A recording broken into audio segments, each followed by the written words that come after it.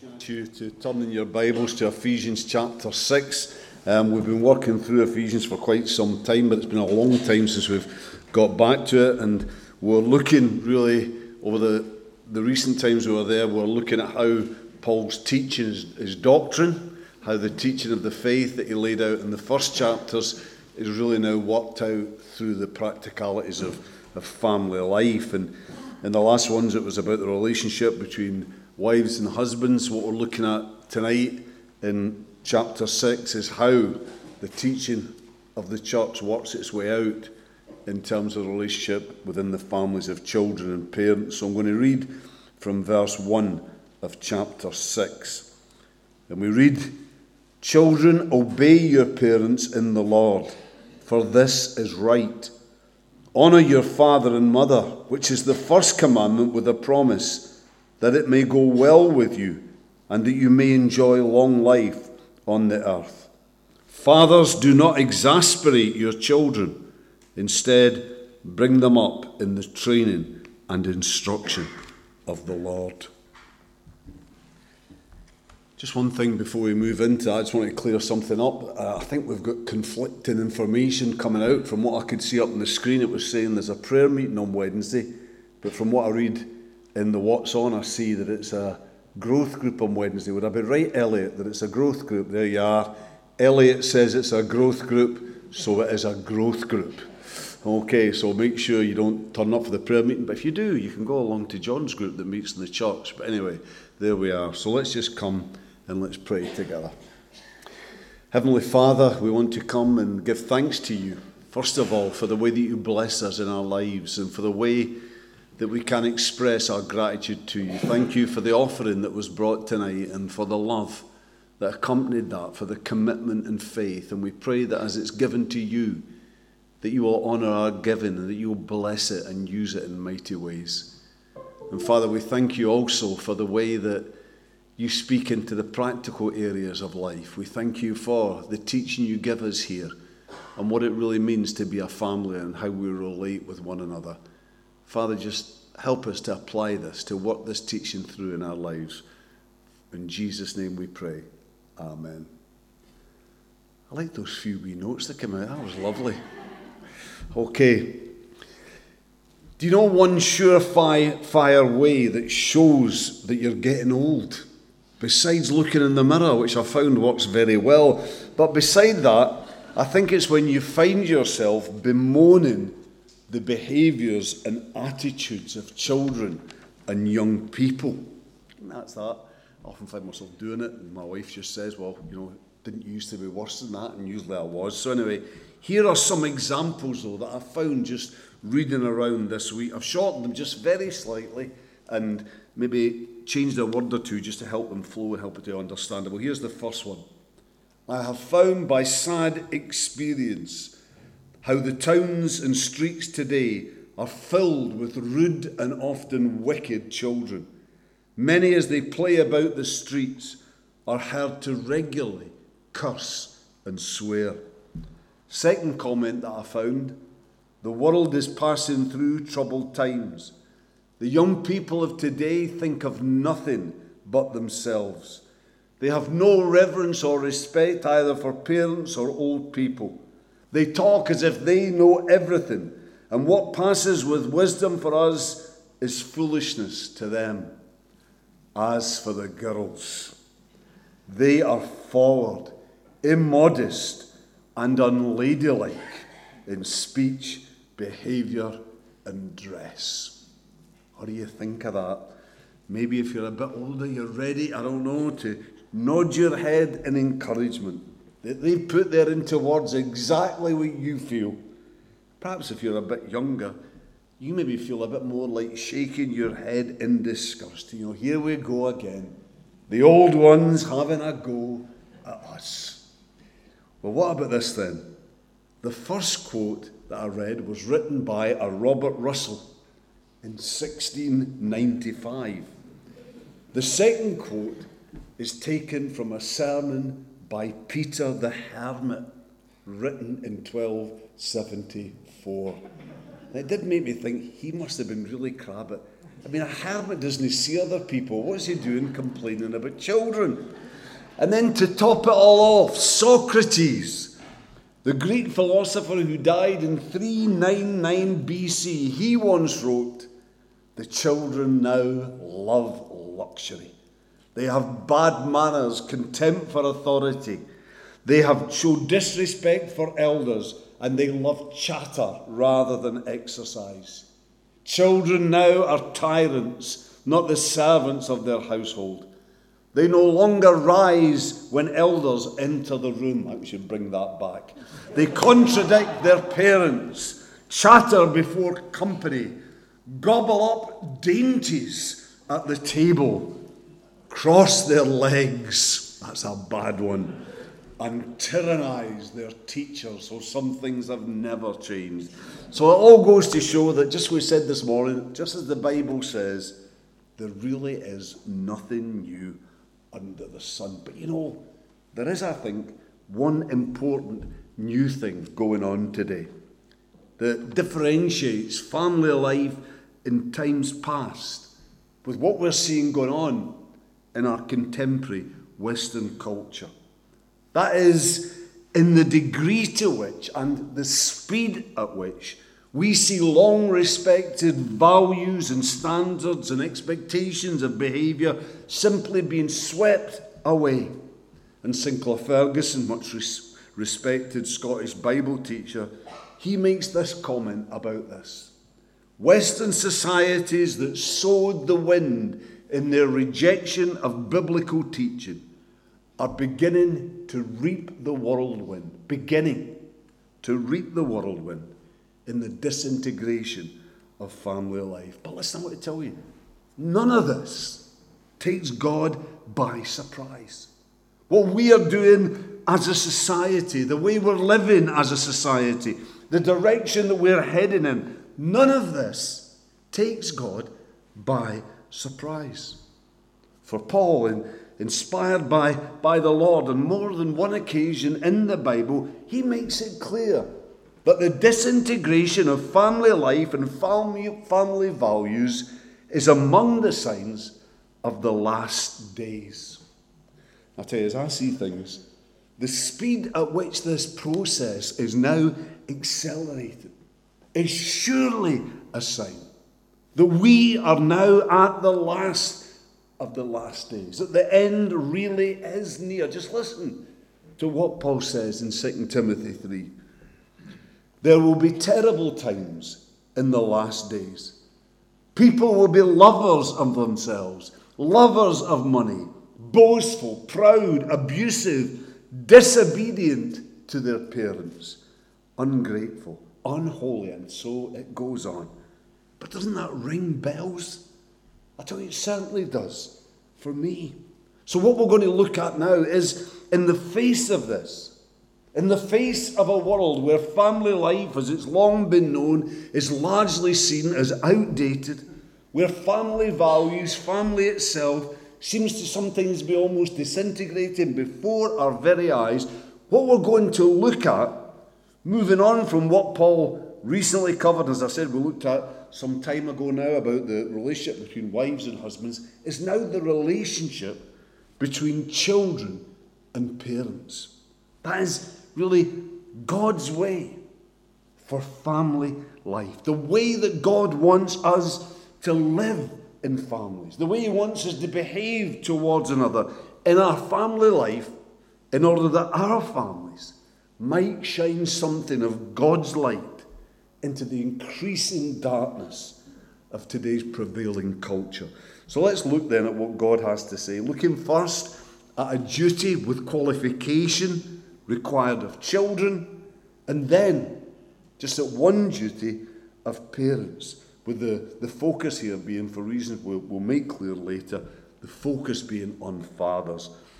And the duty of children can be summed up in a word: obligation. The obligation God lays upon us to obey our parents.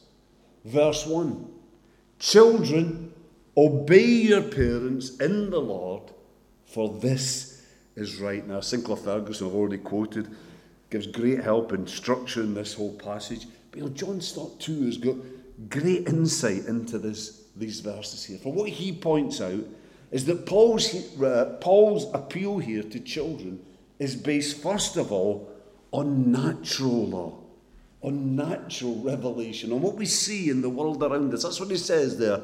Verse 1, for this is right. That this is then a part of the natural law, the law that Paul tells us in Romans 2:14 and 15, that God has written on every human heart. And so because of this, in almost every society that there has ever been in all of human history, in every society, there has been a basic understanding that children should be obedient to their parents, that there should be order and structure in family life, that there is a natural, observable, common sense way in which family life should ideally operate. Now, at times in human history, in some societies, the way that this has been implemented, the way that this has been lived out, hasn't always been all that we would want. There have been excesses. Things like discipline, etc., have gone too far. There have been imbalances. But there has also been a basic agreement on the fundamental structure of family life. Pagan societies, Muslim, Buddhist, Hindu, all have agreed. Our society, though, our Western culture, is one of, if not the first in human history, to reject basically this natural order in family life. That in a family, children should respect and obey their parents. That parents should love for and care for and protect their children. That children should have a father and a mother who've made a lifelong commitment to one another and who will stick together through thick and thin, who will put the interests and the needs of their family before their own wants and desires. Now, much of this has been rejected and at least is largely ignored within our society. To say that there is such a thing as a preferred structure for family life is seen almost today as a criminal offence and may soon be a criminal offence. And in today's world, words like obedience and duty and respect are largely seen as outdated, nasty little words. Much more important are terms like my rights, my freedom, my happiness, to be who I want to be, to do what I want to do in order that I might be fulfilled. So we have rejected what is natural, and we are just beginning to reap the whirlwind. But let me just here be very clear about one thing. I just want to be clear about this. I think we've got lots of incredible children and young people in this country today.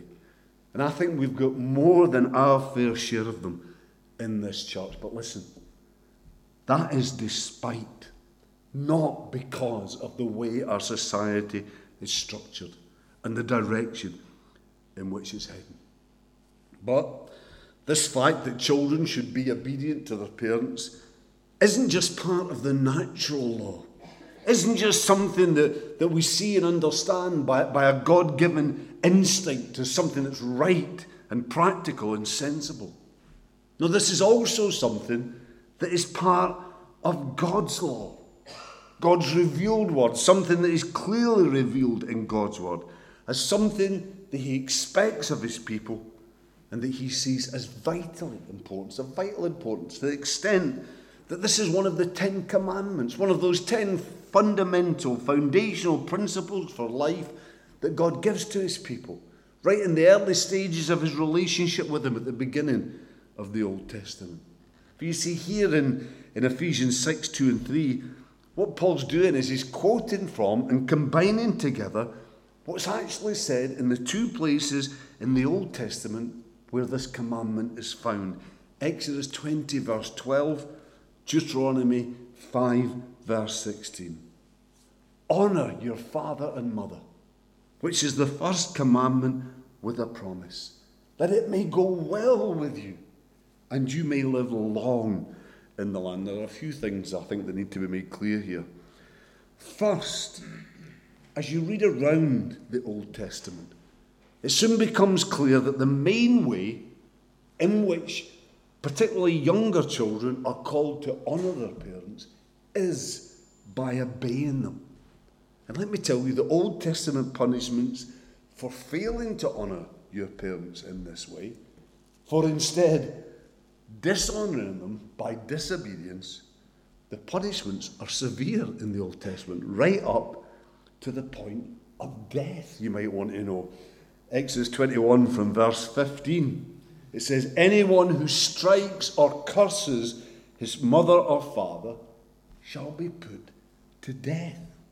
And then Deuteronomy 27:18 on it says, any defiant, stubborn, disobedient son shall be killed. Now, just let me say the strength of what's said there about disobedience, defiance, etc. I think that suggests, and we certainly, I think, have to believe, that punishment of this kind, to this extent, was to be reserved for serious, extremely serious, repeat offenders.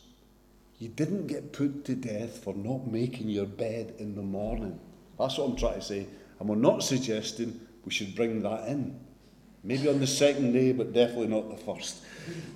But you know, what this does underline for me, what it underlines, is just how important God sees order and structure being within the family. That without strong families, you can't have a strong and stable society. And God wants his people to be in there, to be strong. And so he calls children within Christian families to be obedient. What this does also, though, for me, is, it makes me thankful for Jesus. It makes me thankful because though these commands do still stand, I believe, yet the punishments don't stand because Jesus has taken the punishment for us all. What Paul says here, though, about this being the first commandment with a promise also requires, I think, a bit of clarification, as does what the nature of this promise actually is as well. There in verse 3, that it might go well with you and that you may enjoy long life on the earth. So this is the first commandment with a promise. Well, some would want to argue that that's actually not the case. That the second commandment in Exodus 20, verse 4, forbidding idolatry, that this also has a promise that's attached to it. You'll promise in love to 1,000 generations of those who love me and keep my commandments. But you see, I want to say to you that there is a difference there. Because that promise is a general promise. It's attached to all the commandments. Those who keep each of God's command then are in a special way objects of God's love. But this here that we're looking at now is the first commandment with a particular promise attached to it alone. That those who obey, that those who honour their parents are seemingly promised first material prosperity, that it may go well with you, and also health and long life, that you may enjoy long life on the earth. Now, I think this could mean a number of different things. It could mean that an individual who lives like this, who obeys, who honours their parents, that this kind of person, because of the habits and discipline that this fosters in their life, that this then leads on to the kind of well-functioning and stable life that more than likely, not inevitably, because there's always the exception to the rule, that more than likely living this kind of life will lead to us progressing in life, will lead to us doing well in life, to us living long and healthy lives. Or alternatively, this could instead be applied to society. A society where children are taught to obey their parents, where this is seen as the norm, the thing that's expected, and where surely as the foundation for all this, family life is valued and respected, that this is the kind of society that will be stable and will flourish. Finally, what is promised here to children and to societies that honour God, that please God by honouring their parents, well, this could also be understood, as is often the case when we move from the Old Testament to the New, as being rather than physical blessing, rather than material blessing, being something far more precious, the spiritual blessing of God, poured into our lives, poured into our society, with all that means in terms of grace and mercy and peace and joy. I want to say personally, I think we can expect to experience all of these. That when we are the kind of people whose children honour their parents by obedience, that when we fulfil this obligation, this demand that God lays on his people here, that we will know the varied, multifaceted, richest blessing of God.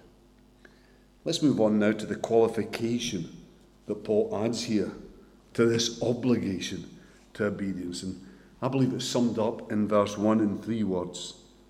In the Lord. That's the qualification. Children, obey your parents in the Lord. Now, what I believe this tells us first is what should motivate particularly Christian children, those who are themselves Christian, to this kind of obedience. And it's the fact that this is set in the context of the Lord. That this is an expression of our relationship with the Lord. Because we know that as we live like this, we know that we're doing his will, bringing him joy, and we know that our obedience is more and more forming us in character into the people he wants us to be. So while all children should be obedient, because it is right, because nature, common sense, the needs of society cry out for that. Yet for Christian children, young people, there is an even greater motivator to obedience, even than pleasing our parents, even than strengthening our families and strengthening our society. For Christian children are motivated to this obedience because they know this pleases the God that they love with all their hearts. But that qualifying phrase, in the Lord, doesn't only, I believe, uncover a deeper level of motivation. No, I believe it also points to the power that enables Christians to live like this. Because let's face it, we don't have to be children. Obedience isn't easy for any of us. We all like to get our own way. We all like to do what we want to do. But you see, in the Lord, in his strength, by his enabling power, the power of the Holy Spirit, in him, as we seek him, we are given the power that takes us beyond the natural, the power that enables us to obey. But in the Lord also, I think, suggests something of what the parameters, of what the limits are to this obedience that God calls his children to. That is, we are called to be obedient in the Lord. So, we should be obedient to our parents, but only up to the point where obedience to them would lead us into disobedience to God. Now, at that point, obedience to God must, I believe, come first. Let me just give some examples. Say if obedience to parents was to lead a child into criminality. You know, we're a bit short for the shopping this week. How about you just go out and do a wee bit of shoplifting? Well, I think at that point, a child needs to seek help from the school, from the authorities, and for a Christian child, from the church. But what about, say, if your parents are non-Christians? What about that? And they don't like your faith, so they forbid you from worshipping. What should a Christian child do then? Well, I would say that while you're under the age recognised in this country today as the age of responsibility, 18, then I would say that probably physically you shouldn't go where your parents tell you not to go. Shouldn't go to church. But here, if they command you not to worship Jesus in your heart, mind, and spirit, if that's what they mean, then that command cannot be obeyed. No matter who demands that of us, no matter who, because Jesus is Lord. Jesus comes first, must come first in our heart, mind, and spirit. Now, a question some of us, though, might have is, listen, I'm a child. I've got parents, but I'm also an adult. I'm married with my own children. So how does what Paul say here apply to me? How can it possibly apply? Well, I want to say I believe that when we become adults in our own right, and certainly when we marry and that new relationship becomes our primary relationship, that then we are no longer under that absolute obligation to obedience that Paul calls us to here. However, I would say that God's command that we honour our parents, that command is one whose demands remain unchanged, no matter what our age or what our circumstances. We are called to honour them in that we're called to respect them. We're called to care for them. We're called to listen to their advice and take it very seriously, even though ultimately we might not follow it. That is God's call to any Christian child, no matter what their age. Well, we've looked at what God has to say to children. Let's finish by looking briefly at what he has to say to parents. And as far as the duties of parents are concerned, there's just one word here that I'd like to focus on, and that word is limitation. Limitation. That is the limitation that Paul sets here upon the authority, particularly of fathers. Fathers, he says, do not exasperate your children. Instead, bring them up in the training and instruction of the Lord. Now, let me just give you just a little bit of background to set this in context. That is, in the world that Paul was writing into here, a Greek father had absolute authority over his children, such as a king at the time would have over his subjects. In Judaism, much of Judaism, a father's authority was seen as akin to that of God's authority over the world. They had the accepted right to beat, degrade, and to imprison their children. And as we've just touched on a little while ago, in the most serious of cases, a father, with the consent of the mother, could put a child to death, with this being legally sanctioned. It was legal. And in Roman law, the situation was actually, if you can believe it, even worse. This is what one guy, Harold Hona, what he tells us. He tells us that in the Roman family, the father's control over his son was for life. He could imprison his son, scourge, shame, and punish him, sell him into slavery up to 3 times, or have him killed. The son's position in the community was of no consequence. For instance, though he might be a magistrate, he was still under his father's authority. The father had more authority over his son than a master had over his slaves. Just want to say to any young people here tonight, the next time you get grounded, don't complain. Just reflect that if it wasn't for the influence of Christianity on this country, you could instead be whipped or put to death. So just reflect upon that instead of grumping in your room. But in this context, by the way he seeks to throw a very different slant on the meaning and purpose of parenting, by in this way, as he does here, suggesting this kind of limit on the authority of a father, what Paul here is really revolutionising the accepted view of what it meant to be a parent, of parenting at this time.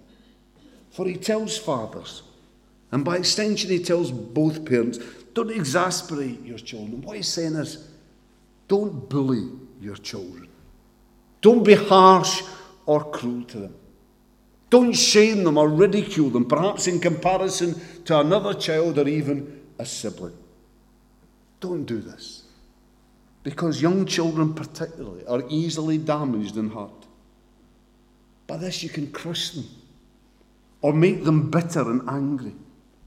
You can damage them in such a way that without God's intervention and God's healing, they will be affected for life. But please, as I say this, just what I add, just please understand, this isn't a call not to discipline children, not to set limits on them, and not to set them on the right way. Rather, this is a call to discipline them, but in the right way and with the right motivation. Because Paul goes on in verse 4, bring them up in the training and instruction of the Lord. Now that opening phrase, bring them up, is really talking about, I think, the attitude that parents should have towards their children. The attitude which then forms the way they behave towards them and their expectations of them. Because you see, the word at the heart of that phrase literally means to feed, to nourish, to nurture. Calvin's translation of this here is, let children be fondly cherished. Deal gently with them. And then Paul goes on here to speak about what the nature of a parent's input should be. He says, bring them up in the instruction, the training and instruction of the Lord. Now, these two words are actually very similar in that their meaning, very close, but those who are experts in biblical languages suggest that the emphasis in instruction is on the verbal, theoretical type of learning and input. While with discipline, the emphasis is more on the practical, on walking through something with a child, on unpacking the practical implications and repercussions of what they do. That's what this is being talked about. That's what God is calling us to. And finally, please note that this training and instruction here is to be of the Lord. That's what he says. Bring them up in the training and instruction of the Lord. That is, it's to be conducted in a way that's consistent with the Lord and with his character. And it's to be infused with the Lord, infused with all that he is, with the aim by it of leading that child to want to know this God for themselves. Well, I know this isn't a subject that's often preached on. I don't know, maybe that needs to change, maybe, I don't know, but I would say this. If we believe our society today is in a perilous state, and I do, then if that situation is going to be turned around, I think it has to begin with families. It has to begin with children being brought up in the Lord. It has to begin with parents in the church taking their responsibilities to their children, spiritually as well as physically, taking them seriously. Let me just finish with a quote from Martin Lloyd-Jones. And this was written a while ago at a time when our society was, I believe, in a significantly healthier state. And this is what he says. If parents but gave as much thought to the rearing of their children as they do to the rearing of their animals and flowers, the situation could be very different. Let's come and pray together. Father, we want to thank you that outside of our relationship with Jesus Christ, that there's nothing that you give to us that is a greater gift than the families that you've placed us in. And Father, you want us to be the right kind of family. You want us to be families that are full of your love and character, where people are valued, where children are seen as a great gift, and where they're nurtured and nourished and led. Father, we pray that you'll help us. Help us at whatever point we're at in our life to fulfill the role that you've called us to fill, to behave in our lives in the way that you call us to behave. Father, be with us. And we know that this isn't something that is natural for us. We need to do this in the Spirit, by the power of your Spirit. For you are the God who alone can enable this, we pray in Jesus' name. Amen.